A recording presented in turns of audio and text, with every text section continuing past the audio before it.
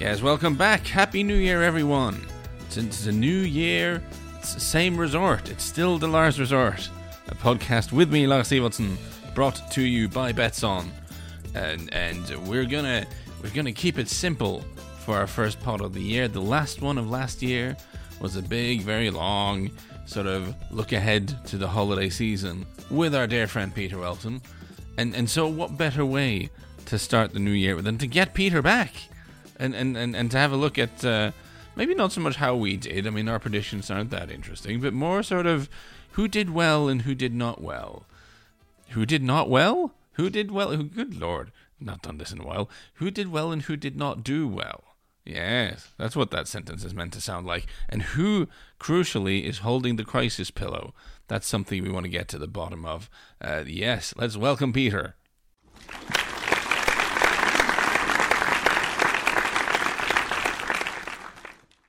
Yes, Happy New Year to Peter. This is increasingly, I think, becoming a Lars and Peter podcast, and I am very happy about that. I absolutely love recording stuff with you. We've done stuff on various platforms, haven't we? Or when I say various, my podcast and your podcast and your radio show. But I find it very therapeutic after sort of a lot of football to sort of sit down in front of a microphone and digest it all in your company, Peter. Thank you so much for coming on yet again. My pleasure. When do we do our one-act play version of this? Oh, God. On a small off-Broadway stage. Yeah. No, that's what the world needs, I think. It's certainly not the weirdest thing that's been put on off-Broadway, I'm sure. Handheld movie, maybe? Yeah, maybe. I think we missed our window because they did do some sort of Zoom-based filmmaking during the pandemic. I mean, this is what this should have been. Maybe we can bring that genre back. I don't know, or maybe I can just travel, come visit you, which is something I intend to do in the year of our Lord 2024. It would be great to meet you in person finally. That's the craziest part about this. We've been doing this now for the better part of over a year, and we're like the sweetest internet relationship. Yeah, we got to go and watch some MLS together. It needs to happen, and I think it will happen. But let's, before we go completely go into the weeds. We started in the weeds. I intend to row it back from the weeds, and let's talk about football because, my God, there has been a lot of it. What I wanted to do in this episode is just very simply, I'm going to steal a concept from your broadcasting sphere, which is the crisis pillow. I've become very fond of the crisis pillow. So let's talk about who's holding the crisis pillow, who's hugging that thing the tightest, and then after we've done that for a bit, let's talk about who actually came out of the holiday season with their honor and dignity and points intact. I'll kind of hand the baton over to you at this point. Crisis pillow, what do you think? Yeah, the crisis pillow has got a lot of hands gripped onto it, and some are more tight than others, and some are newer than others. I think we mentioned this a week or so ago when we last talked, that Newcastle felt like they were the newest volunteer or entry into the crisis pillow chase, and I certainly think they have a case there. Yeah. Chelsea, of all things, feels like maybe they're like, maybe we're not in on this as much. So no. I guess Newcastle, wouldn't you say? Yeah, let's do Newcastle first. I would concur that Newcastle are the team that, in my mind, come out of this holiday. We can talk about Brentford very briefly because they've lost a bunch of games on the bounce now. But I would still, we're not going to spend a ton of time on Brentford, but I just think their underlying numbers are so strong. They got Tony to come back, and Buemo's going to come back at some point. I do not think Brentford will get relegated, and so them having a slump now is just kind of, it'll be fine. I don't really care. If they finish mid-table on the lower half of the table instead of 10th, I mean, that's not a huge disaster in the life and times of Brentford, and I really don't think they get relegated. So that's kind of the Brentford thing out of the way, just in acknowledgement of them having lost a bunch of games. I think the Newcastle thing is a much bigger story, because I've kind of, for weeks and weeks and weeks, I've gone, they got a bunch of injuries. It's fine. It happens. People will get fit again. It's going to be okay. I think the Nottingham Forest game was like when the light bulb sort of went on in my head going, no, this is actually bad. This is no longer okay. This is not bad in a way that's fine and it'll be all right. This is bad in a way that might not be okay, is what I'm thinking. That's where I'm at with Newcastle. Yeah, to qualify for the crisis pillow, what what qualifies as a crisis for Brentford is different than it would for Newcastle, because it's all about preseason expectations. And certainly Newcastle falling all the way down to mid-table, I think, means that they are a better candidate for this than Brentford. Although, let me just quickly say about Brentford, don't forget, they're going to lose 3 more players to the African Cup of Nations. Yeah, that's a fair point. And they're only 4 points off the relegation situation. Yeah. And so they may become a candidate for the crisis pillow very quickly, depending on how the next few weeks go for them, because I don't think that their schedule favors them either. I think they've got a home game against Forest next. So, So I do think that's fair. And perhaps this is me being lazy, and we all know I worship at the altar of the underlying numbers. I just don't buy that a team that has like the 6th best XG difference in the league in January ever ends up getting relegated. Like, I mean, maybe everyone breaks their legs, but it's just they're underperforming their XG so dramatically that they just need to continue.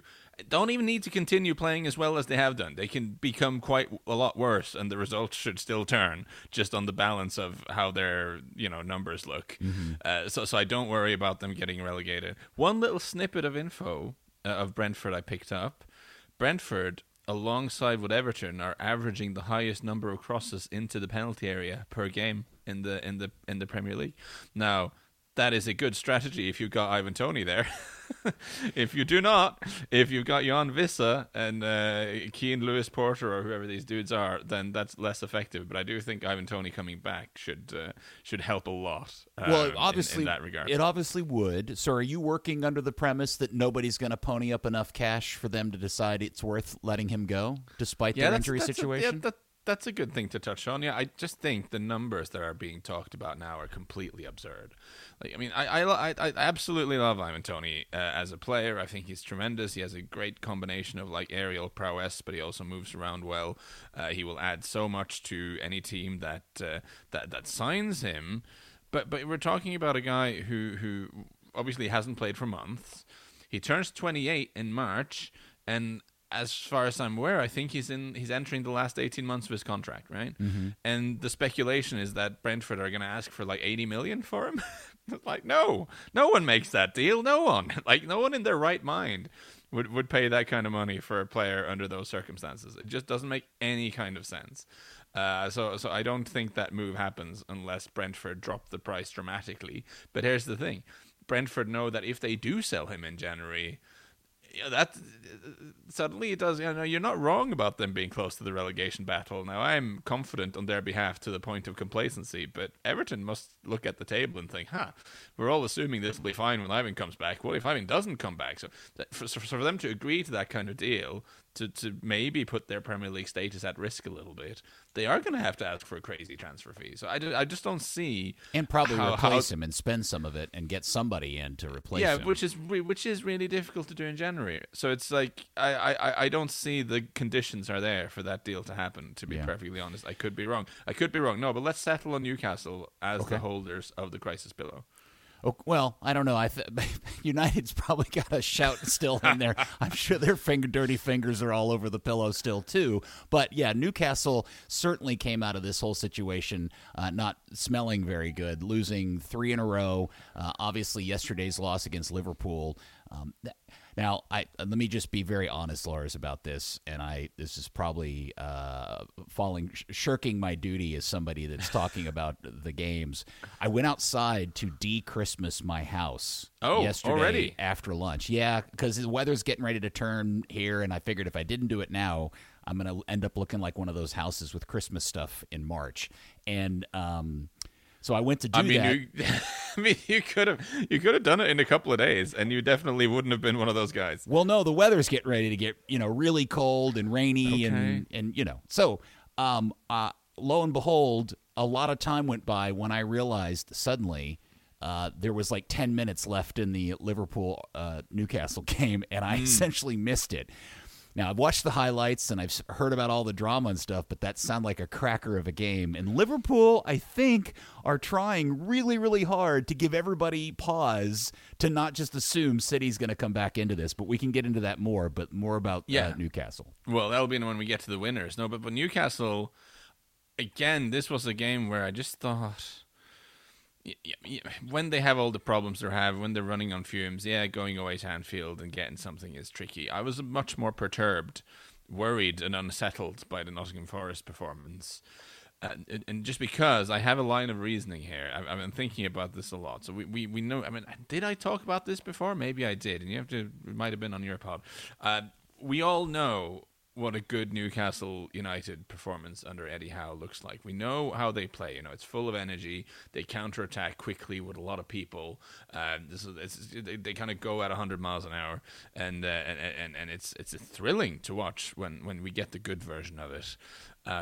But that is a kind of football that I don't think you can play, but when you've been working on with a skeleton crew for weeks and weeks and weeks, because of the injuries, you've not really been able to rotate. You have a bunch of guys who've had to play every 3 days for a long time and who need a rest, who cannot keep the intensity required for the kind of game that Newcastle want to play. It just clearly isn't working.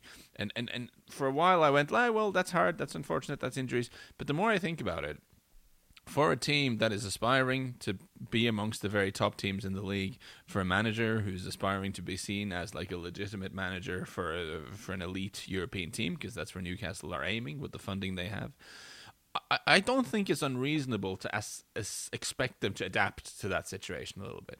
I don't think it's unreasonable to say, hey, maybe 2 months ago or whenever, when this injury crisis hit, they should have been able to sit down and look at the fixture list and say, hey, we got to play every 3 days now for ages, and we don't have the guys.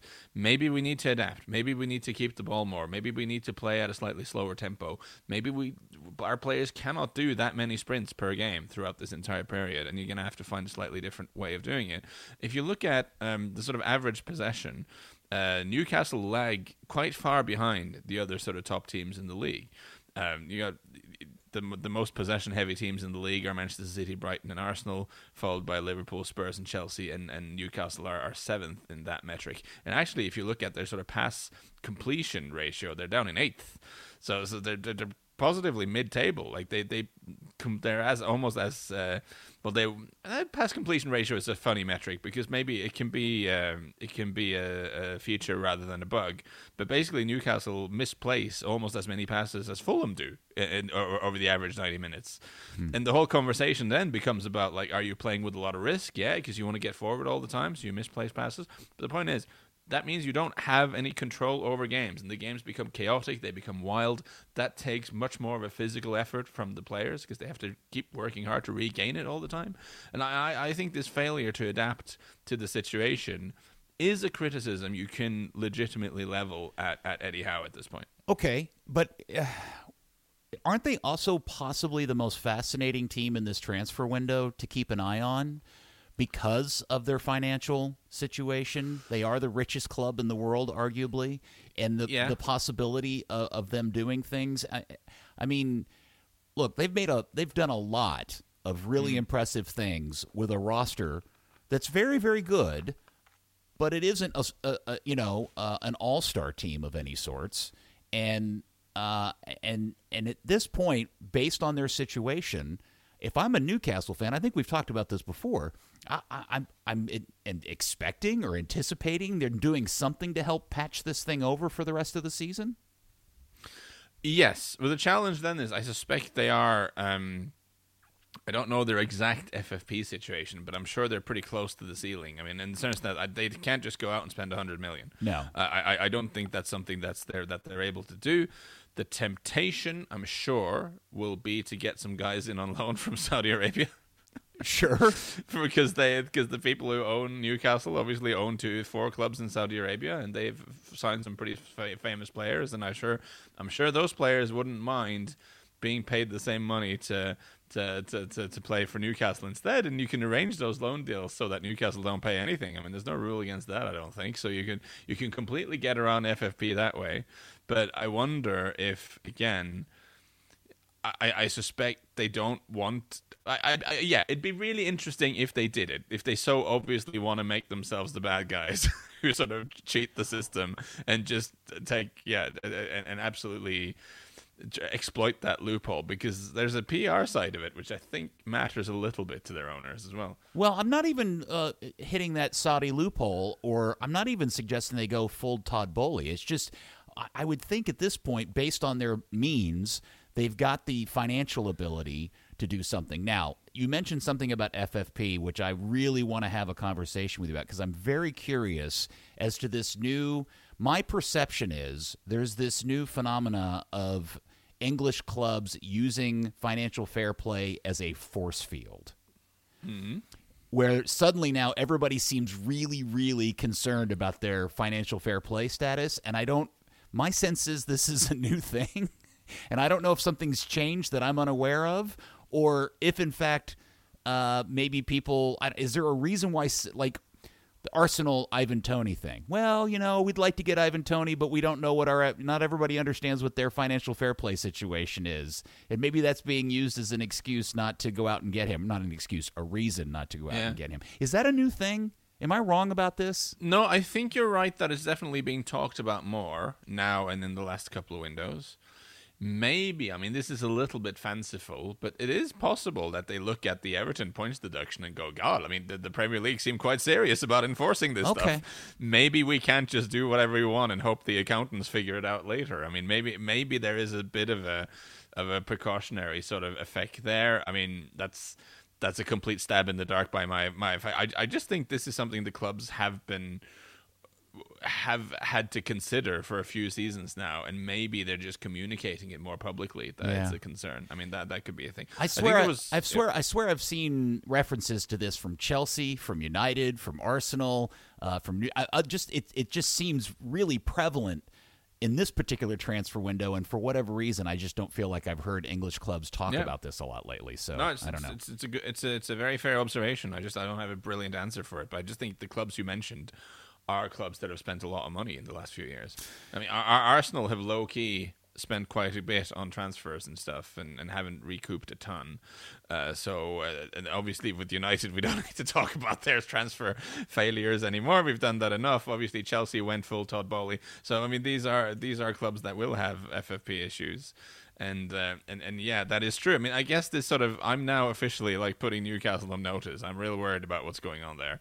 And it does remind me a little bit of Eddie Howe used to have these spells when he was in charge of Bournemouth where they would just lose a ton of games and keep losing.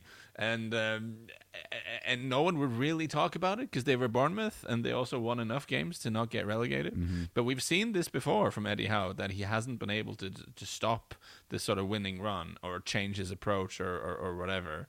And that could be a slightly lazy observation for me. Maybe there were things that were happening at the time, but it is one of those things I always wondered whenever his name came up, like Eddie Howe, he's so great, he's the next England manager. And I was like, well, why does this keep going through months of just losing 4-0 every game, which is what it felt like Bournemouth did sometimes. And huge test for him now with Sunderland coming up in the cup. That's not something that maybe, that's very condescending of me. You are probably aware of the significance of that. That is an incredibly heated local rivalry. And Sunderland are kind of doing reasonably well in the Championship at the moment, and they're going to be well up for that.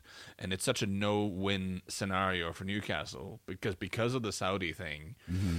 If they win 5-0, that's just, that's what should happen.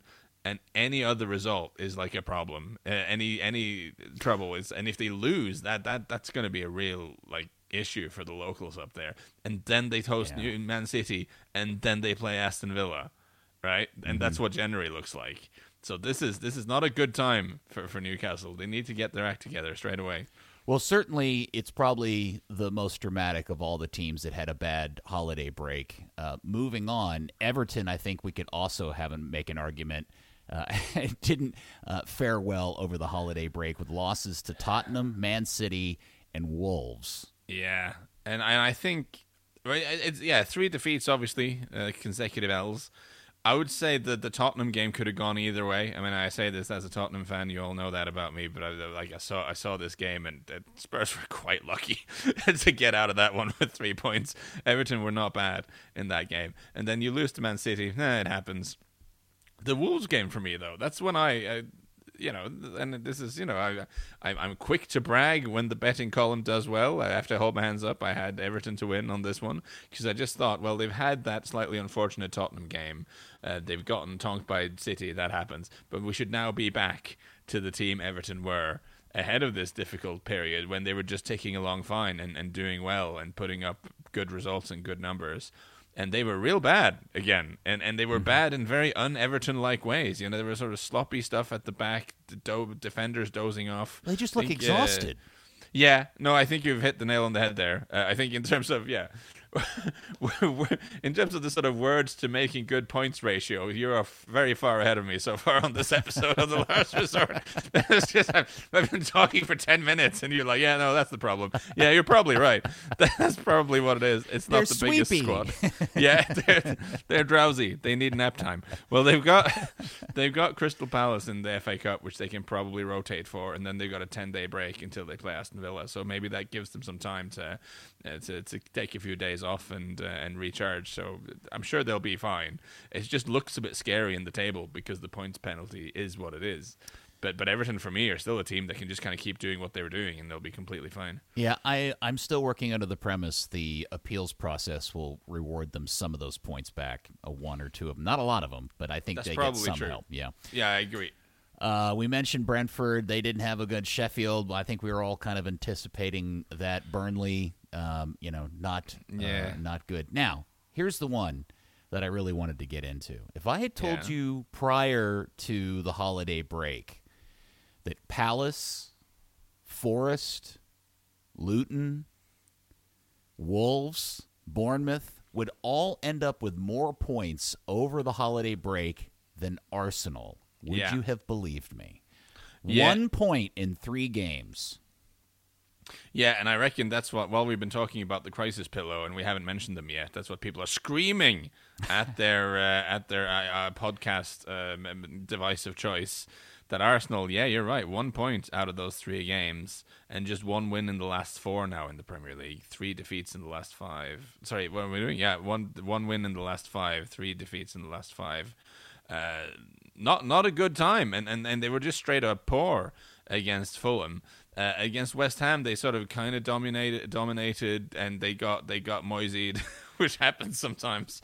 They weren't really able to break down the defense, and then they got hit down the other end. That's the sort of the David Moyes 1-2. It happens sometimes. And again, you play Liverpool at Anfield and you get out of there with a point. That's not a terrible outcome. But that Fulham game, that was real bad, and Arteta was pretty upfront about how this was just terrible from the team. And they look, they suddenly look like they're struggling to create clear chances. Well, I would also say this is another team, just to use a different analogy, that looked like they ate a lot of Christmas fudge. They just look tired. And I think there's a fair question. Arsenal is one of those, I think there's 4 or 5 teams that have used the least number of players this season at 23. And I had this pulled up somewhere in my stats. And I think, let's see, what is it? Yeah, Wolves, Luton, West Ham, and Arsenal and Liverpool all have the same number, the least number of players used this season at 23. And they're also one of the younger teams in this. And they just look tired too. No, I think you're 100% right. And I think, I guess there's an interesting discussion to be had about this. There was a very interesting bit of punditry that was doing the rounds on Twitter where it was Izzy Christensen, wasn't it, the Chelsea player, who talked about how the Arsenal midfielder, I mean, this you can still probably find it on the Twitter machine if you look for it. It talked about how the Arsenal midfield looks kind of weirdly congested because you've got both the fullbacks coming inside, as we know they do, and we got sort of Rice and Ødegaard and Havertz are all in there. But then, as the midfielders are kind of creating overloads, is all well and good, but they kind of go getting each other's way sometimes. And I also wonder, when you're playing with fullbacks who come inside to become sort of midfielders, you need your width to come from your wingers then. I mean, yes, that's what Tottenham are doing. Their wingers are staying wide to create with in that regard. But both Martinelli wants to cut inside and get into box and shoot. Saka is a good boy who'll do what you tell him to do, and he can go on the outside and put crosses in. But he also kind of wants to go inside and score, and he's probably your best goal threat. So I think you want him to come inside and score. So it all becomes very sort of inward facing, I think, and it's not immediately obvious where your width is coming from. And then there is the striker situation, which I don't know what you think. I mean, they were able to score a lot of goals last season with Jesus in the team, but currently it's not really happening. Well, I feel like everybody else, Arsenal's gotten figured out a little bit. I think it's a mix of a bunch of different things. Some players not in the form they should probably be in. I think other teams have kind of figured out ways to defend them and frustrate them. Double, triple up on Saka. And really just kind of force Arsenal to bang their way into goals, and they're just maybe a little too tired and a little worn out and not capable of doing it in the way that they've done it in the past. I do wonder how much of Arteta's insistence on using Havertz as a midfielder versus what they had with Partey and who did they have? Who's the other? Xhaka. Xhaka is the missing piece. How much of those are missing, replaced pieces is part of this? I'm not tactically smart enough to understand it. It just feels like that those are things that kind of shout at me as differences. And I'm also not an ace tactician, but I do think Xhaka is a big miss in this team, and I can't believe I'm saying that, but yeah, it does. No, I was never a big fan of his. And there is, I understand why there's big talk of getting a striker, of getting a number 9, of getting a focal point, but they scored 88 goals in the league last season with Jesus leading the line and people mixing it up. 88 goals is usually plenty enough to get you to a title. But the difference is, if you compare to when Liverpool were, at their best under Klopp, probably, they also had a centre forward who didn't score a ton of goals, but who facilitated the others in a way that Gabriel Jesus can do. But you had peak Sadio Mane and peak Mo Salah on the wings, and currently Saka, God bless him, is doing very well and trying to carry this team at the age of 22.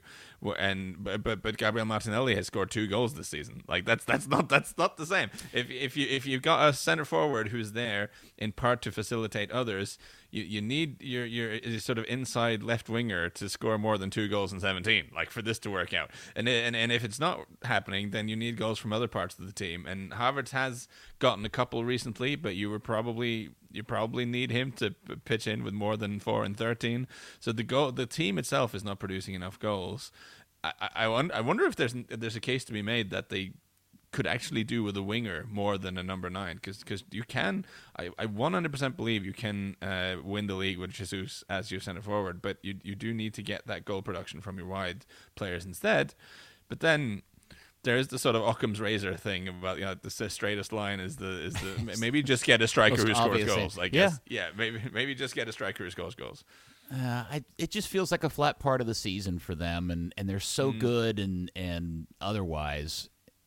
A nice little breakup would probably help them a little bit. Maybe who do they have in the FA? Do they have the FA Cup still next weekend? Who do they have? I wish I had a quicker answer to that. I'm going to have to look it up. Oh, I should have thought. No, don't apologize. I should have thought of something clever to say. They've got Liverpool in the FA Cup. I definitely should have known that. Yes, we should have known that. Apologies, dear listener. I should have been aware of that. That's not good at all either, because if the FA Cup does kind of matter. The Arsenal are a team who want to win trophies, and the FA Cup is one of those. But a bad Christmas period has left them in 4th. Only 1 point ahead of Tottenham, which is interesting given all the weird stuff that's gone on at Spurs this season. All right, from the school of, I wish I had placed this bet a few weeks ago, how much money would you have made if I had told you that the 2 teams to sweep with 3 wins out of this break would have been Wolves and West Ham?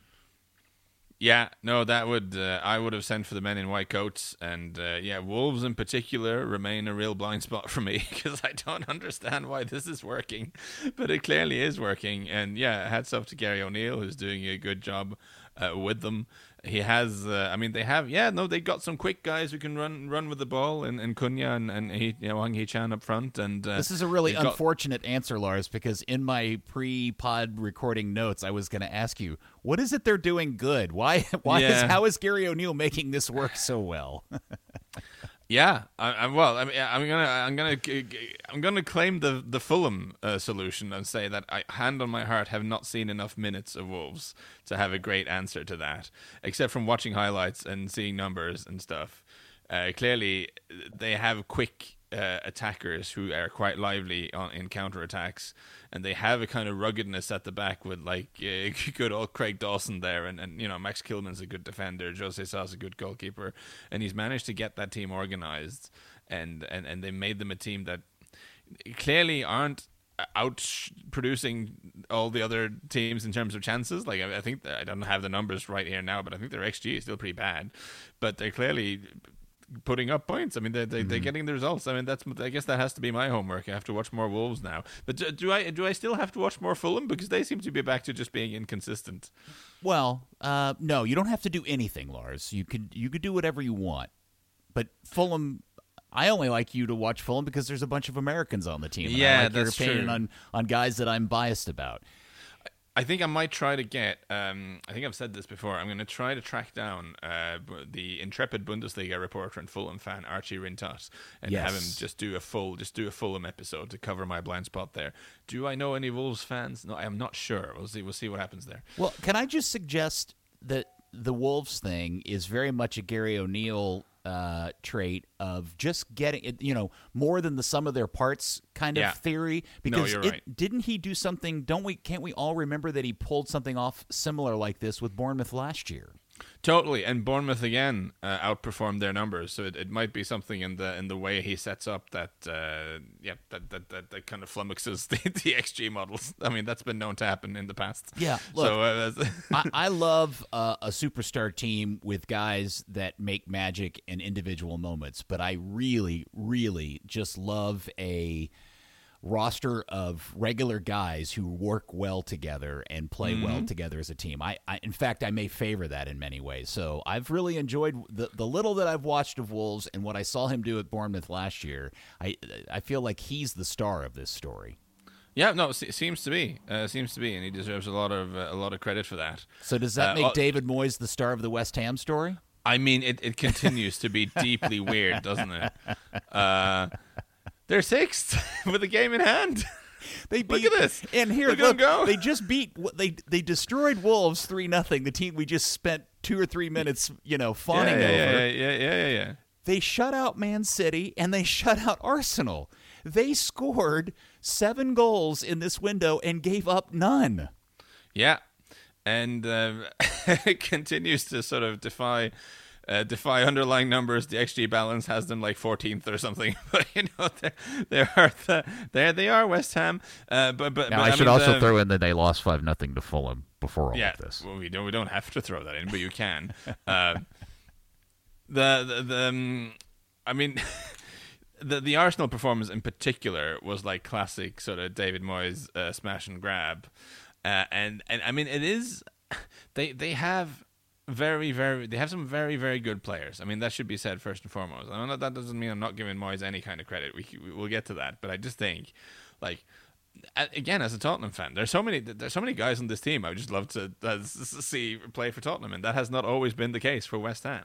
Like, Paqueta is brilliant. Like, Ward-Prowse is a really useful player. Mohamed Kudus is fabulous. Bowen is really good at what he does. So that whole sort of front four, if we can call them that, Ward-Prowse is more or less an attacking weapon, isn't he? And then Alvarez in midfield is a great addition as a sort of steadfast defensive midfielder. And then we know that Souček as a sort of box-to-box guy is really good players on this team. And the way David Moyes set them up, I mean, we've spoken about this before, as neutrals, it can be frustrating. I would go so far as to say it's an act of footballing vandalism to have, like, Paqueta and Mohamed Kudus, like, play football like this. But the end result is that you have a team that is clearly fairly robust defensively and is keeping goals out now. I mean, they weren't keeping out a lot of clean sheets earlier, but and then providing a platform for those attackers to do stuff when they have chances to do that. And they're sixth. I mean, it's brilliant. If you think of like West Ham's modern history, this is not where they're usually at. So no. it's great. And can we also throw in the other element of all of this that we have not talked about? I think the dirty secret about West Ham at this point is they probably have the lowest or least injury situation of any club in the Premier League at this point. They've only got 4 guys on the list right now. Oh, and can I throw out a half-baked thought that has almost no sort of research gone into it, and is, West Ham one of the teams that don't press a whole lot. Like, they don't do the whole the high pressing, let's stand up the pitch, chase everyone around all the time. They're one of the sort of, if you look at the PPDA, which I love, the passes allowed per defensive action in the opposition half, which is basically a way of measuring how effectively you press, right? Because it's how many passes the opponent can string together in their half before you tackle them or foul them or do something to interrupt them, right? You understand what this is? Sure. So the higher your that number is, the less pressing you effectively do, because the more passes the opponents are putting together in their build-up, usually gives you a good view of who's pressing the most effectively. Now, it will not surprise you that the lowest numbers here are Liverpool and Tottenham. Like those are the teams who will not let the opponent rest. Whereas down the other end, it's Forest, who's like does very little pressing, but then West Ham, the second highest number here in the league, and so they're clearly one of the teams that more than anyone else in the league sit back and let the opponents have quite a lot of possession, just in areas they're comfortable with them having it, and they don't try to win it back high up the field, and maybe, just maybe, that is helping them keep players fit. I mean, people who know more about physiotherapy and that sort of, this seems like something university researchers should get on. This sounds like there's a stats nerd listening to this. A project for them to go see what the correlation between heavy pressing teams and injury list. Like, yes. What is that research turn out to look like? Get to it, nerds. I mean, you get the nerds on it, because honestly, I think that would be really interesting, and it's a really good point that West Ham have kind of gotten away with it a little bit injury-wise. Interesting. So, maybe Lars is onto something. Well, maybe Peter is onto something. You're the one who flagged it up. Well, I didn't. Yeah, not as crystallized as a thought as you put it out there, but. So kudos to, no pun intended, to West Ham and to Wolves for being the big winners out of this particular weekend. Now, obviously, City was a big winner too, because they only had to play the 2 games. They didn't have a big challenge out of it. City's big win out of this was really, as we talked about the other day, it's just sitting back and watching everybody pummel each other to death. Yeah, you just kind of sat back and went, dropping points, I see. Good for you. Yeah. I increasingly think, like, if you look at the table right now, it looks really tight, all the way down to Tottenham, who have 39 points, and then up to Villa in second with 42, and then Liverpool are up there with 45. I worry that the big sort of City, the big City comeback is going to start now. Because we know Kevin De Bruyne is coming back. We're also hoping Erling Haaland comes back soon. I'm hoping, obviously, Erling Haaland comes back soon from his little thing. They've had a little bit of time when they went went on holiday effectively to play the Club World Cup. They've had fewer, slightly, they did have to play football, of course, but that's lower intensity for sure. And the fixture list now, this is the big thing. And I think I should credit Jonathan Wilson. He was the first sort of person I noticed who really started talking about this. Yes. Going forward, they've got Huddersfield in the FA Cup. Then they've got sort of zombie Newcastle, who are not themselves at the moment. Then they got Burnley at home. Then they got Brentford, who are in a funk at the moment. Then they're playing Everton. Then they've got the FC Copenhagen in the Champions League. Then you bump into Chelsea and Bournemouth. So, there's some teams there. But you have a row of games now that are very, very nicely lined up for City to just get some wins under their belts. Yeah, they really don't have a game on the schedule, at least in the league, that really puts any kind of question mark over until March, when they have to go to Anfield. Yeah. No, absolutely. So I think it's all set up for Liverpool for Manchester City to do what City tends to do, and they had a good winter break. They had a good holiday schedule in exactly the way you said, because they kind of sat back and watched all the people fall over, Arsenal in particular. Well, I think we also have noted, I think everybody's picked up on the fact that at this point last year, City was already further behind Arsenal in the table and managed to catch up to everybody and pass them for the win. So it does feel very easy and cliche just to be to jump on the bandwagon of, yes, City's going to do this. But that would take me to Liverpool. Yeah. Who, man, I was saying this to Andy on our radio show. My co-host of the radio show is a big Liverpool fan, and he, along with all my Liverpool friends, were all so freaked out at the beginning of the season and frustrated about all the players they missed on. You know, the Bellingham one and Caicedo and whatever other holding midfielder they wanted. But it seems like Jurgen Klopp has figured this out at a very high level, and based on the highlights of the game I saw yesterday, he's got that motor running really good and playing about as well as anybody could have hoped for if you're a Liverpool fan running into the second half of the season. Well, I just thought that game was such a great summary of what Liverpool are right now in their development, which is just a brilliant attacking team. I'd say the best attacking team in the league. I don't think that's controversial. They can hurt you in a different way, in loads of different ways. Salah is playing really, really well. They can change things. Whether it's Nunes Diaz, who started here, but then you've got Gakpo, who's a slightly more of a false nine type of guy in the middle, and Jota, who's less spectacular than Diaz, but maybe a little bit more clinical with what he does. Again, Szoboszlai in midfield is tremendous. You forget how good Curtis Jones is sometimes. I think he kind of goes under the radar. He looks super exciting to me as a player. And there's just so much good stuff going on. But here's the thing, Newcastle still scored 2 goals. And this is like zombie Newcastle, who are, again, not in a good moment, as they say. They had 5 shots all game, but still managed to score twice. And there is that sort of vulnerability there with Liverpool, that you never really trust them at the back. And maybe this, I mean, for betting purposes, maybe the thing to do is just every Liverpool game, just put money on Liverpool to win and both teams to score. I think you could just probably do that for the rest of the season. And if you had done it, that seems to be the way. It goes quite often with them. And I wonder if that sort of defensive Achilles heel will hurt them sufficiently that it'll keep them from winning the title. I mean, that's my suspicion. But right now they're certainly looking like worthwhile competitors for City, because I mean that is assuming that City suddenly win everything, which they might not do, and if they don't, I mean Liverpool are flying, like when they're attacking, certainly beautiful stuff. Here's just to keep in mind, we were talking about schedules, and Liverpool's at least at first blush looks like a bit of a obstacle course. They got to go away to Bournemouth, home to Chelsea, and then away to Arsenal. Yeah, and I guess this is bad podcasting. I should know the answer to this, but they have people going away now to the Africa Cup of Nations and to the Asian Cup is the thing, because Wataru Endo has suddenly become quite important for them. Like they've been quite good when he's been playing they've needed midfield. him. Now McAllister came back, and so maybe that's not as big a deal. But then again, I think having just praised Curtis Jones, I think probably the strongest midfield, I would argue, is with Endo as the holding player and freeing up McAllister to be a bit more attacking, because he's really good going forward as well.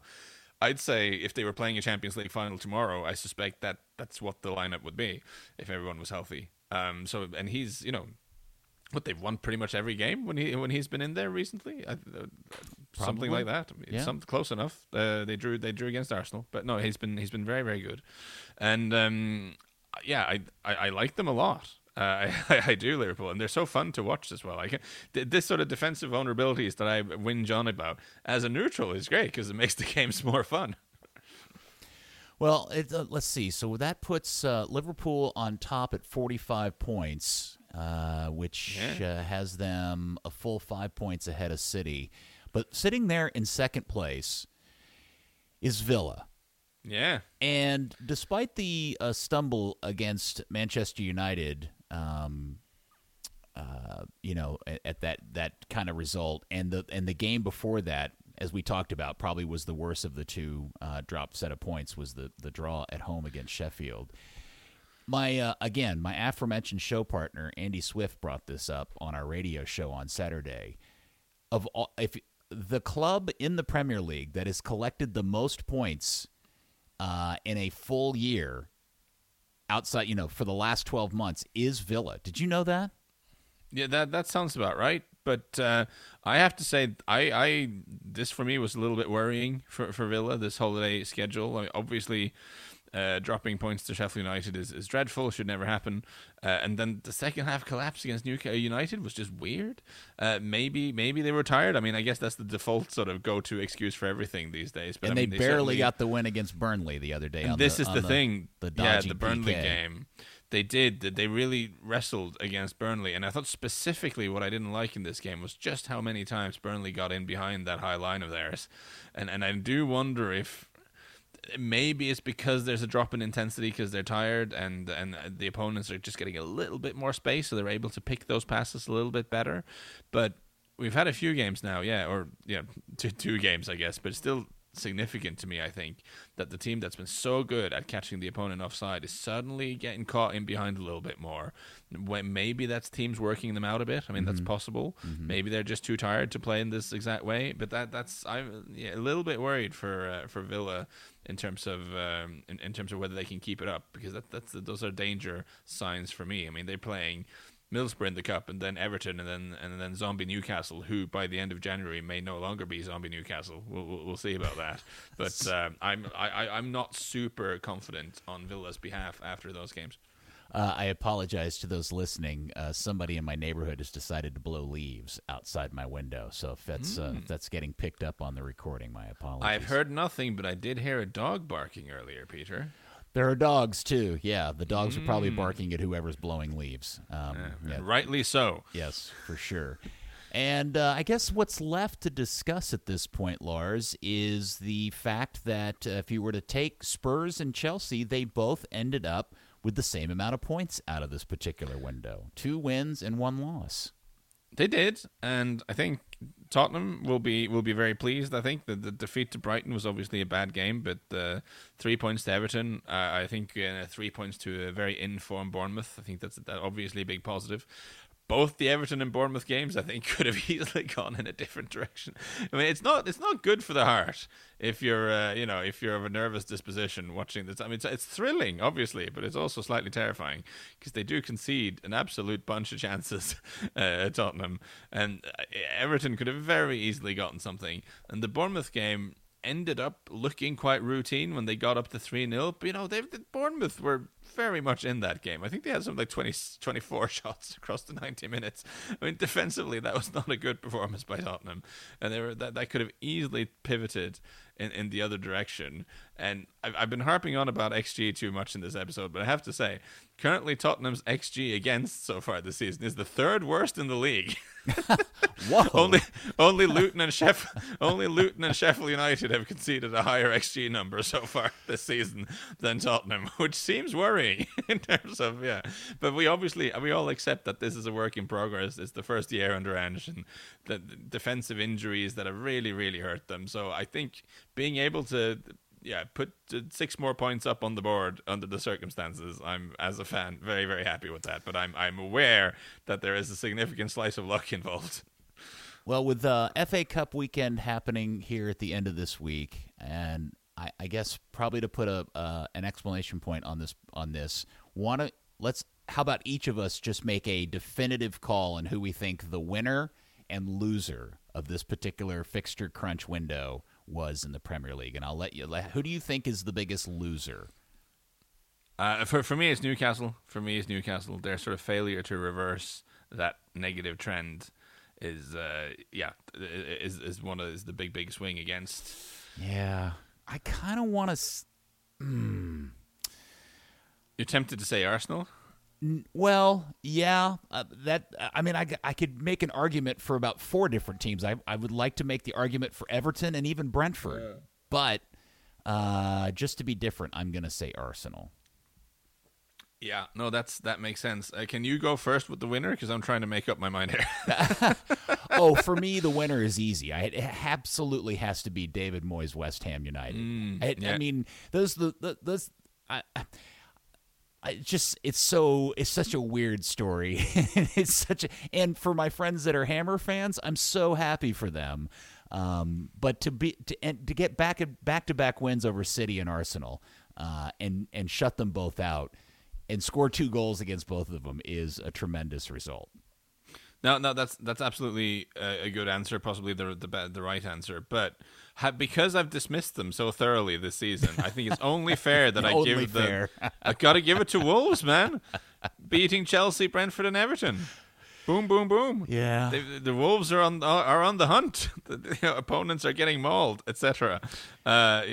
Tremendous Christmas for Wolves. What kind of penance will you and I have to pay if somehow Wolves ends up top half of the table after you and I both predicted them to get relegated this season? Yeah, I don't know. I have to think of something creative and horrible. I do want, because we're getting close to the end here, I feel, I want to flag up Luton. 2 wins over the holidays, and then actually a very creditable performance, I thought, against Chelsea.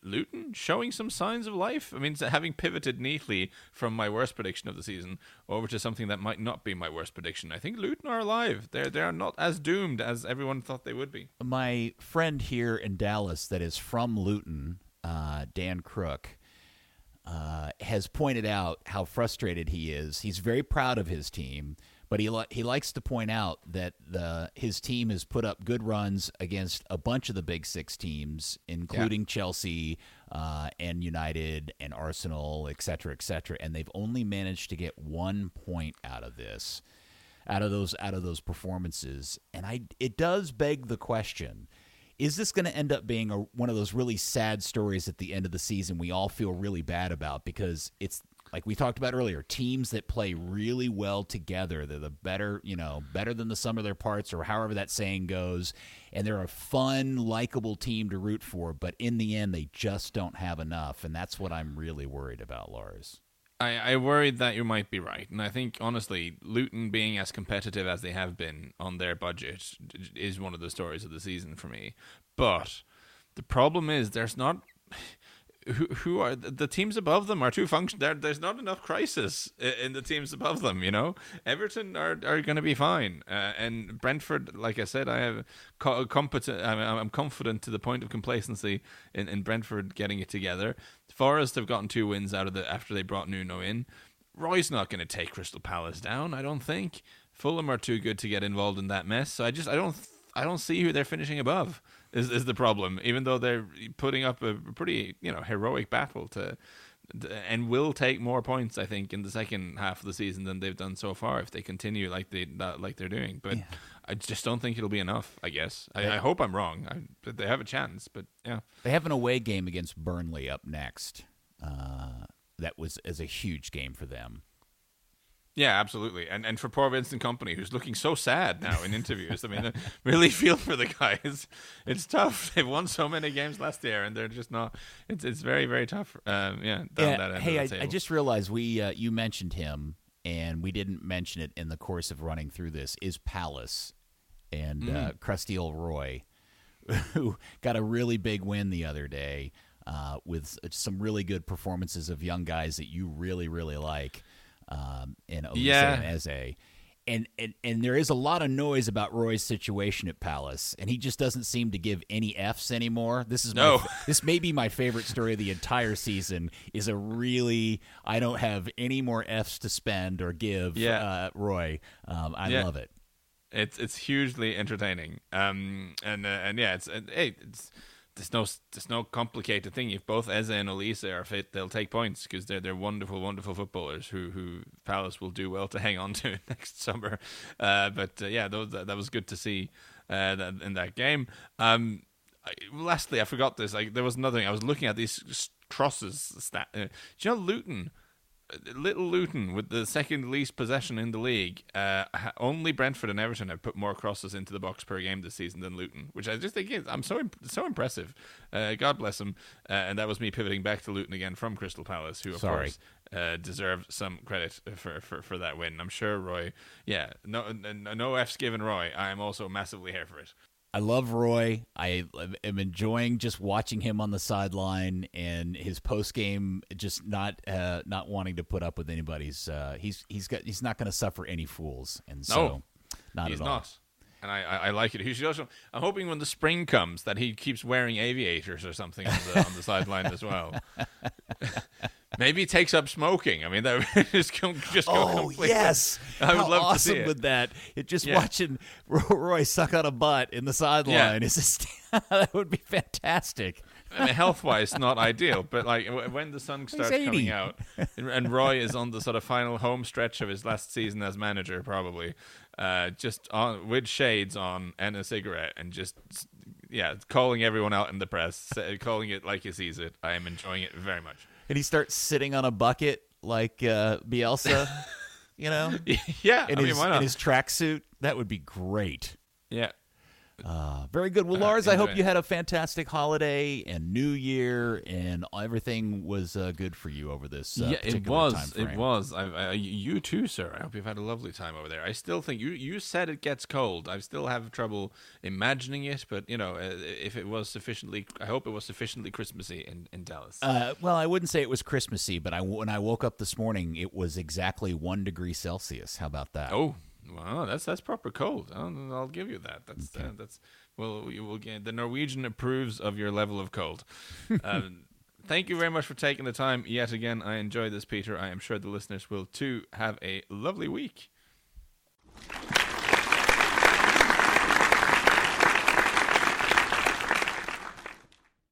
Yes, what a lovely, balmy, relaxing start to the new year that was. Always lovely to have Peter on. Very, very relaxing presence, I find.